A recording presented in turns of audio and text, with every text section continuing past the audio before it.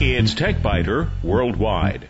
I'm Bill Blinn with an hour's worth of technology news in about 20 minutes. That's because we leave out the sports, most of the jingles, the weather, and the commercials. Podcast number 194 for May 30th, 2010, recorded May 28th.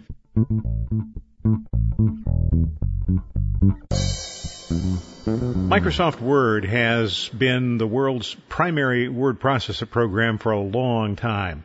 Word 2007, released a few years ago, was revolutionary. Word 2010, released this year, is not. It is evolutionary. The most significant change for power users is the ability to modify the ribbon, but security features and the ability to recover a document you neglected to save are also pretty welcome improvements. Word's developers continue to push the application down the path of being a publishing program. About that, I'm not so happy. Before I tell you about the great new features, there should be a warning. First, there are challenges in an office divided. Many of Word 2010's new features don't translate well if someone who's using Word 2007 or Word 2003 needs to open the document. In Word 2007, some of Word 2010's advanced features will be invisible. Some will be converted back to Word 2007 status. Some will be lost. In 2003, it's even worse. Most of the advanced features will simply be discarded. What this means is that a 2010 document edited in one of the earlier versions of Word will return to the originator with dynamic features that have been converted to static features or with features that are gone. The Options panel allows you to turn off most of Word 2010's new features, but if you've paid for the upgrade, why would you do that? You won't lose any text, but if the originator has made heavy use of Word 2010's new capabilities, that person is going to be sorely disappointed when the document comes back with many of those features ripped out. In an office with mixed versions of Word, one option is to run Word in compatibility mode, but then you can't use the new features. A better option would be to upgrade all users to the current version at the same time. The disadvantage there, of course, is cost. Word and the entire Microsoft Office suite have taken a large step toward security. If you attempt to open a Word document that you've received as an email attachment or otherwise obtained from the Internet, or if the document you're attempting to open contains macros, Word will warn you about the potential for unsafe content. Now, that part isn't new. That feature was added in the 2007 version. But unlike with Word 2007, in Word 2010, you're able to read the document even without opening it. All the macros are disabled, and that way you can review the document and confirm that it's safe, not just have to guess whether it's safe or not. This security feature can be disabled, but I wouldn't recommend doing that. Disabling the security feature might save you a few seconds every week, but at what risk? Access users will recognize the Trust Center and the Trusted Locations panel. That's been added to Word, and you can now tell Word which locations you consider to be safe.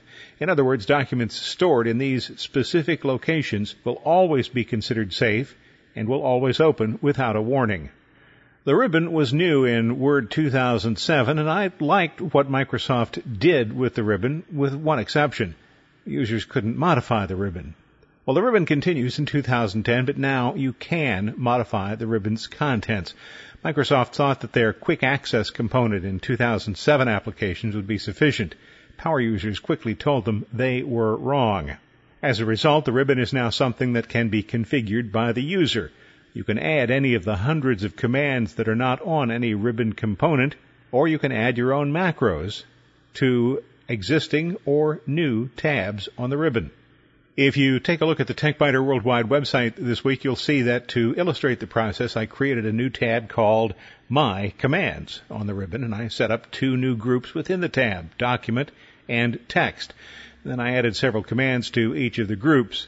The commands I added aren't necessarily commands I would use, but at least they illustrate how easy it is to modify the user interface. What used to be called the File menu, or in 2007 the screen that opened if you clicked the orb, is now called Backstage. This is an area that power users will instinctively gravitate to.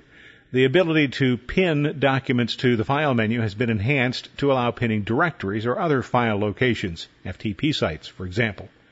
While this might seem to be a minor feature, it makes accessing obscure locations fast and easy. It's really very welcome. This is also where you can view information about the document you're currently editing and set properties that control who has access to the document and what they can do with it. Styles are certainly not new to Word. They've been around since the days of DOS, but some people still don't use them. Instead of creating a subhead style, for example, they individually hand code each and every subhead in the document to be, for example, Frutiger bold, 14 points with 6 points of space before and 3 points after. What happens, though, when you decide, or someone decides for you, that the subheads really shouldn't be Frutiger, they should be Futura, they shouldn't be bold, they should be ultra bold, they shouldn't be 14 points, but 16. They shouldn't have 6 points of space before, but 12. And that 3 points of space after, that's okay, leave that. If you have a document that has 751 subheads, you'll spend the next day or two making 751 changes. If instead you used styles, you'd spend about 30 seconds making one change that will then apply to 751 paragraphs. Starting with Office 2010, more reasons exist to use styles. The navigation window provides an overview of the document and a quick way to move from where you are in the document to where you need to be. But it works only if you've used styles.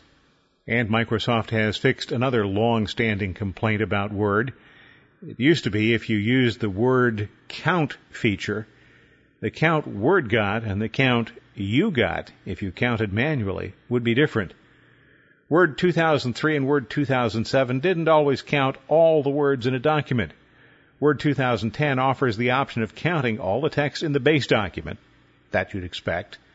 It also will count, if you ask it to, all of the text in text boxes and in footnotes and endnotes.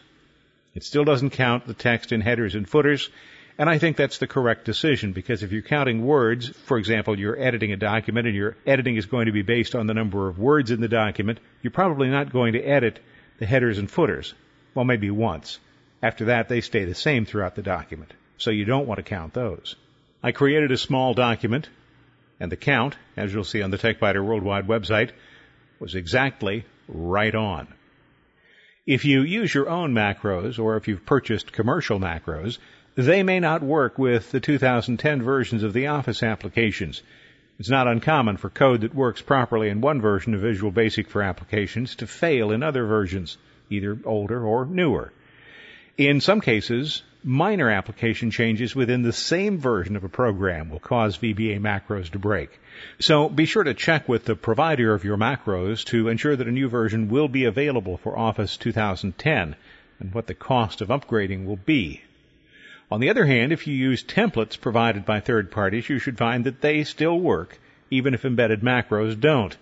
The documents based on older templates will probably create what's called a compatibility mode document, essentially a document that's styled as if it were done in Word 2007, but in most cases you'll be able to resolve that by simply saving the template in Word 2010 format.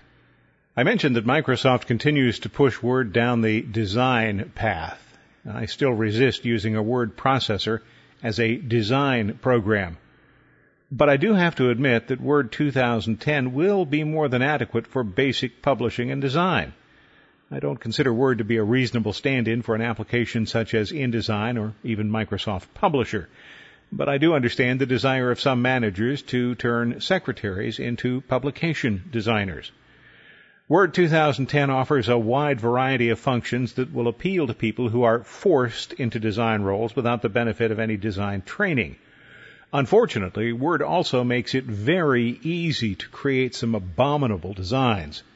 But in the hands of a sensitive person, even if that person has no design training, Word 2010 might be an adequate design tool.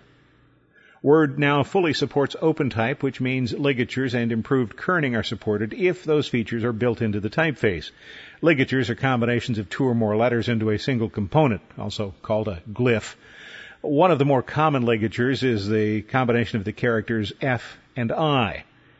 Kerning is the characteristic that allows letters to fit together properly on a typeset line. A given typeface can have up to 20 stylistic sets embedded. Gabriola is a typeface that's included with Office 2010 and Windows 7. It includes good kerning tables, ligatures, and 7 stylistic sets. Make sure you visit the TechBiter Worldwide website and you'll see how those 7 stylistic sets work. These features are all useful, and in the hands of somebody who understands typography, they are welcome additions. But Word 2010 also makes hideous options available. With very little effort or thought, it's possible to create a headline with a gradient fill, a reflection effect, and an unearthly glow. Reminds me of the days when desktop typesetting first came along, and people designed desktop ransom notes. Bottom line for Microsoft Word, the world's best word processor, is even better. 4 cats. Although Word 2010 does make it easy to create truly horrible designs, the application earns 4 cats for its improved security, the ability to modify the ribbon, thank you, and a wealth of other features. And I haven't even mentioned the collaboration tools. They are quite impressive. For more information, you can visit the Microsoft Word website. There's a link to it from the TechBiter Worldwide website. Several years ago, when I was doing considerably more scanning than I do today, I bought an Epson Perfection 3200 photo scanner. Epson made drivers for Vista and even for Windows 7, 32-bit. There are no drivers for the 64-bit version of Windows 7. Although I don't use the scanner a lot these days, I still do need to use it from time to time, so I had a choice.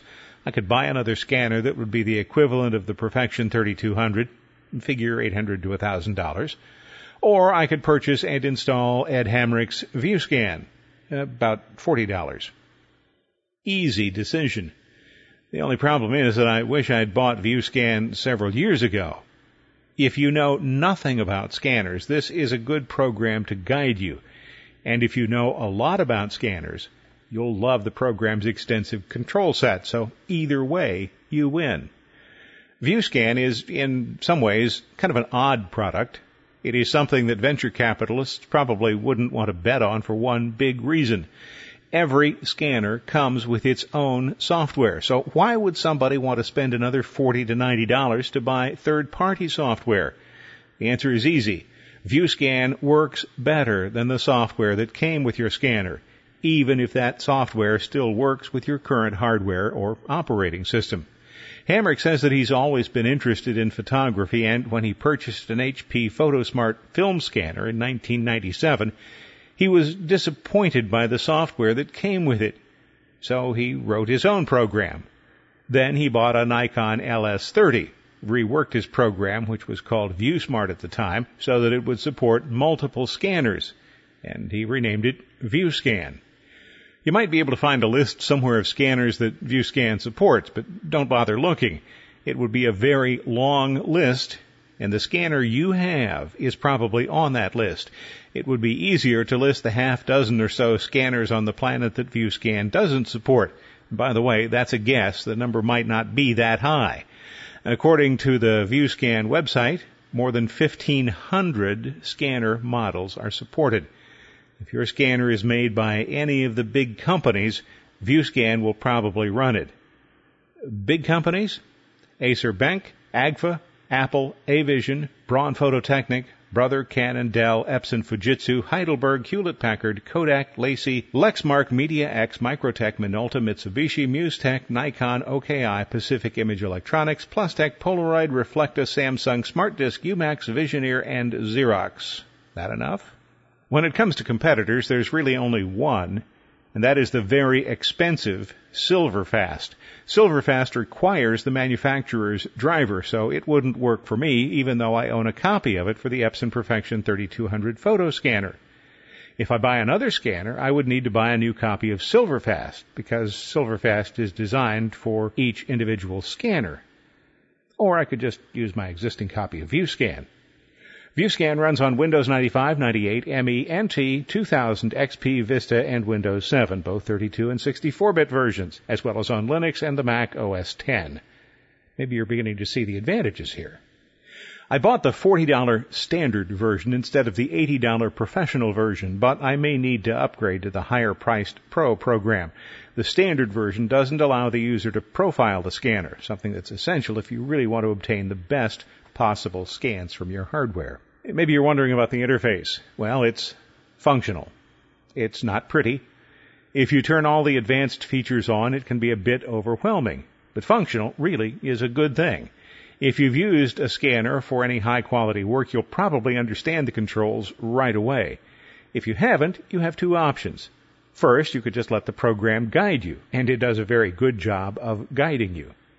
Or you could read the 91-page user guide provided as a PDF with the application download. In fact, even if you consider yourself a scanner virtuoso, it wouldn't hurt to read that user guide. ViewScan's dialog window is on the left side of the screen. The preview and scan window is on the right side. You'll see status information near the bottom of the screen. To use the program's advanced features, you'll deal with a total of 6 tabs: input, crop, filter, color, output, and preferences. By default, the basic interface is displayed, and each pane has an advanced button that reveals all the neat stuff. Although ViewScan offers some options for image correction, my recommendation would be to tread very lightly here. Get the basic scan right, but don't spend a lot of time trying to fix colors and the like during the scan process. Save a large, high-resolution TIFF image, or if you buy the professional version, save a Camera Raw image, and then do all of the restoration and modification in Photoshop. Bottom line for ViewScan, if you have a scanner, you need ViewScan. 5 cats. In a perfect world, every scanner manufacturer would simply stop trying to create good scanner applications and would bundle Ed Hamrick's ViewScan with their hardware. Since they don't, it's up to you to put the bundled software on a shelf with other useless junk and buy ViewScan. Because the $90 Pro version includes all future upgrades, you'll never have to buy it again. For more information, visit the ViewScan website. You'll find a link to it from the TechBiter Worldwide website. There it was, amidst the offers for generic Viagra, a message from iTunes thanking me for purchasing a gift certificate. That's something I've done, but not recently, so I knew it was a fake. I thought I'd take a look, though, because fakes that try to plant malware on your computer continue to get better. The message showed up in my spam arrest list of messages from sources that haven't been verified. Had the message really come from iTunes, it wouldn't have been there. The real iTunes address is on my verified list, so the message would have come directly to me without passing through the quarantine area. I opened the message in spam arrest and noticed immediately 2 dead giveaways that this isn't a message I want to believe. First, the recipient is listed as Borexy at spamarrest.com. That is not my address. And the message contains a compressed zip file, which is not how iTunes sends gift certificates. Have you ever wondered why the bad guys send zip files? They do this because it allows them to avoid some anti-fraud measures that are unable to see inside compressed files. Well, I continued. I looked at the message source, and I found even more reasons to delete the message. It originated in Greece. The last time I checked, iTunes was part of Apple, which is located in Cupertino, California. The message was also passed through a server in Belgium on its way to the United States. As I mentioned before, the recipient of the message is Borexy at spamarrest.com. This is not me, and nobody uses their spam arrest address to receive legitimate messages. And one final point, the message failed the sender policy framework test because iTunes doesn't send messages from the IP address 193.168.160.248, which is assigned to the Hellenic Open University in Greece. Still, the fakes continue to get better, so that means we need to get smarter. Before you click, it's even more important to think. In Short Circuits, this week I was talking to the owner of a company that provides a service to some fairly large businesses. I needed to send my contact some information, so I asked for his email address. Not serious about business at AOL.com, he said. Well, all right, he didn't really say that not serious about business part. He actually gave me his screen name. But he might as well have said not serious about business. If you expect people to take you and your business seriously, to believe you're really in business, you won't use an AOL address, a Yahoo address, a Hotmail address, or a Gmail address for business. All of these are okay for personal addresses, but not for business addresses. And actually, I don't consider them to be all that good for personal email either. So why do you need a business email address? Well, you don't use your home phone number for the business, do you? Even if the business is located in your home. You probably have a website. You may even have a fax number. At one time, having a fax number was essential. That's no longer the case. And you probably have business cards, letterhead, and all the other things that businesses are expected to have. So why continue to use an email address that says so many negative things about your business? For most people, it's not the cost of having a good email address. It's just inertia and resistance to change. For about $40 a year, you can register a domain name and have all the email addresses you could ever want. When I write to a computer industry contact, my message comes from TechBiter.com. If I write to a client, my message comes from Blinn.com. Registering a domain costs, in most cases, $10 to $15 per year. If you don't need a website, you can add email addresses for just a few dollars.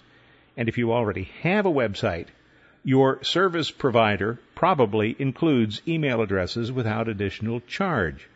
So if you're serious about your business, make sure that you have an address that supports your claim.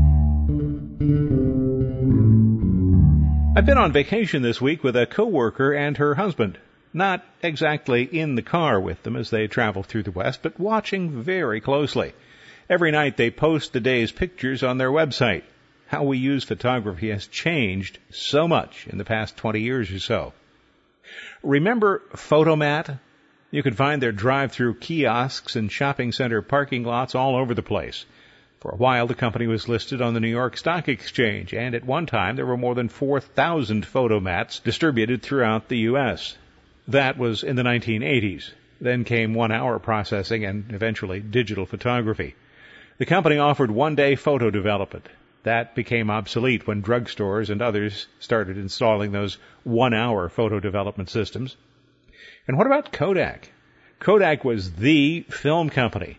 In the past 15 to 20 years, it has tried to position itself as the picture company.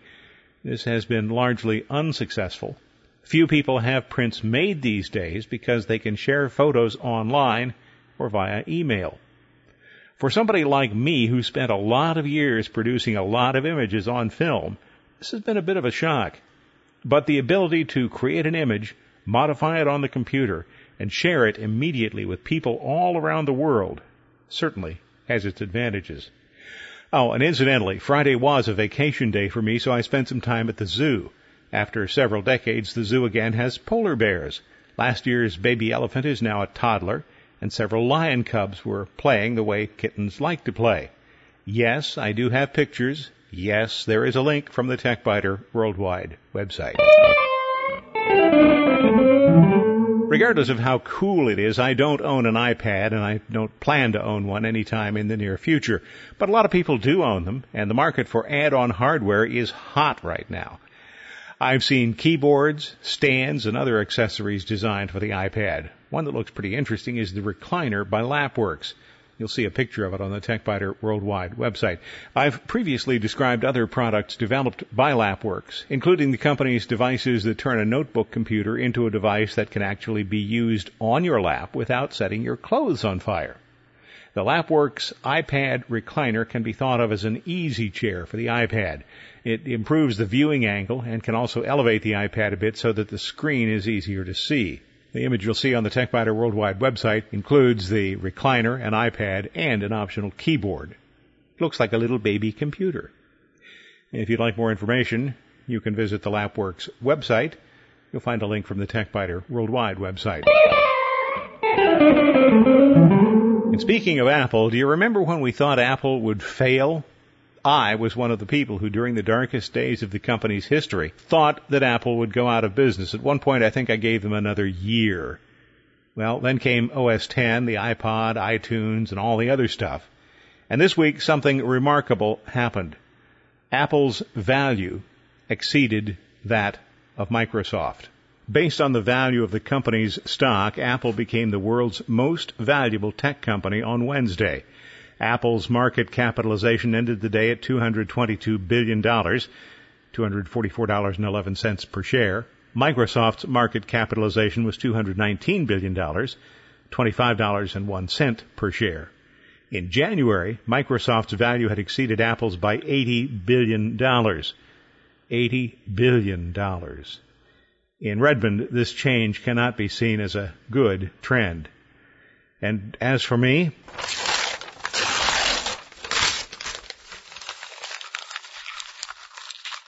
I guess I just have to eat my words.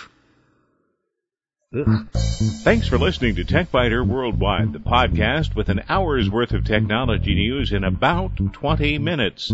I'm Bill Blinn. Check out the website, www.techbiter.com. And if you like, send me an email from there. Thanks. Bye-bye.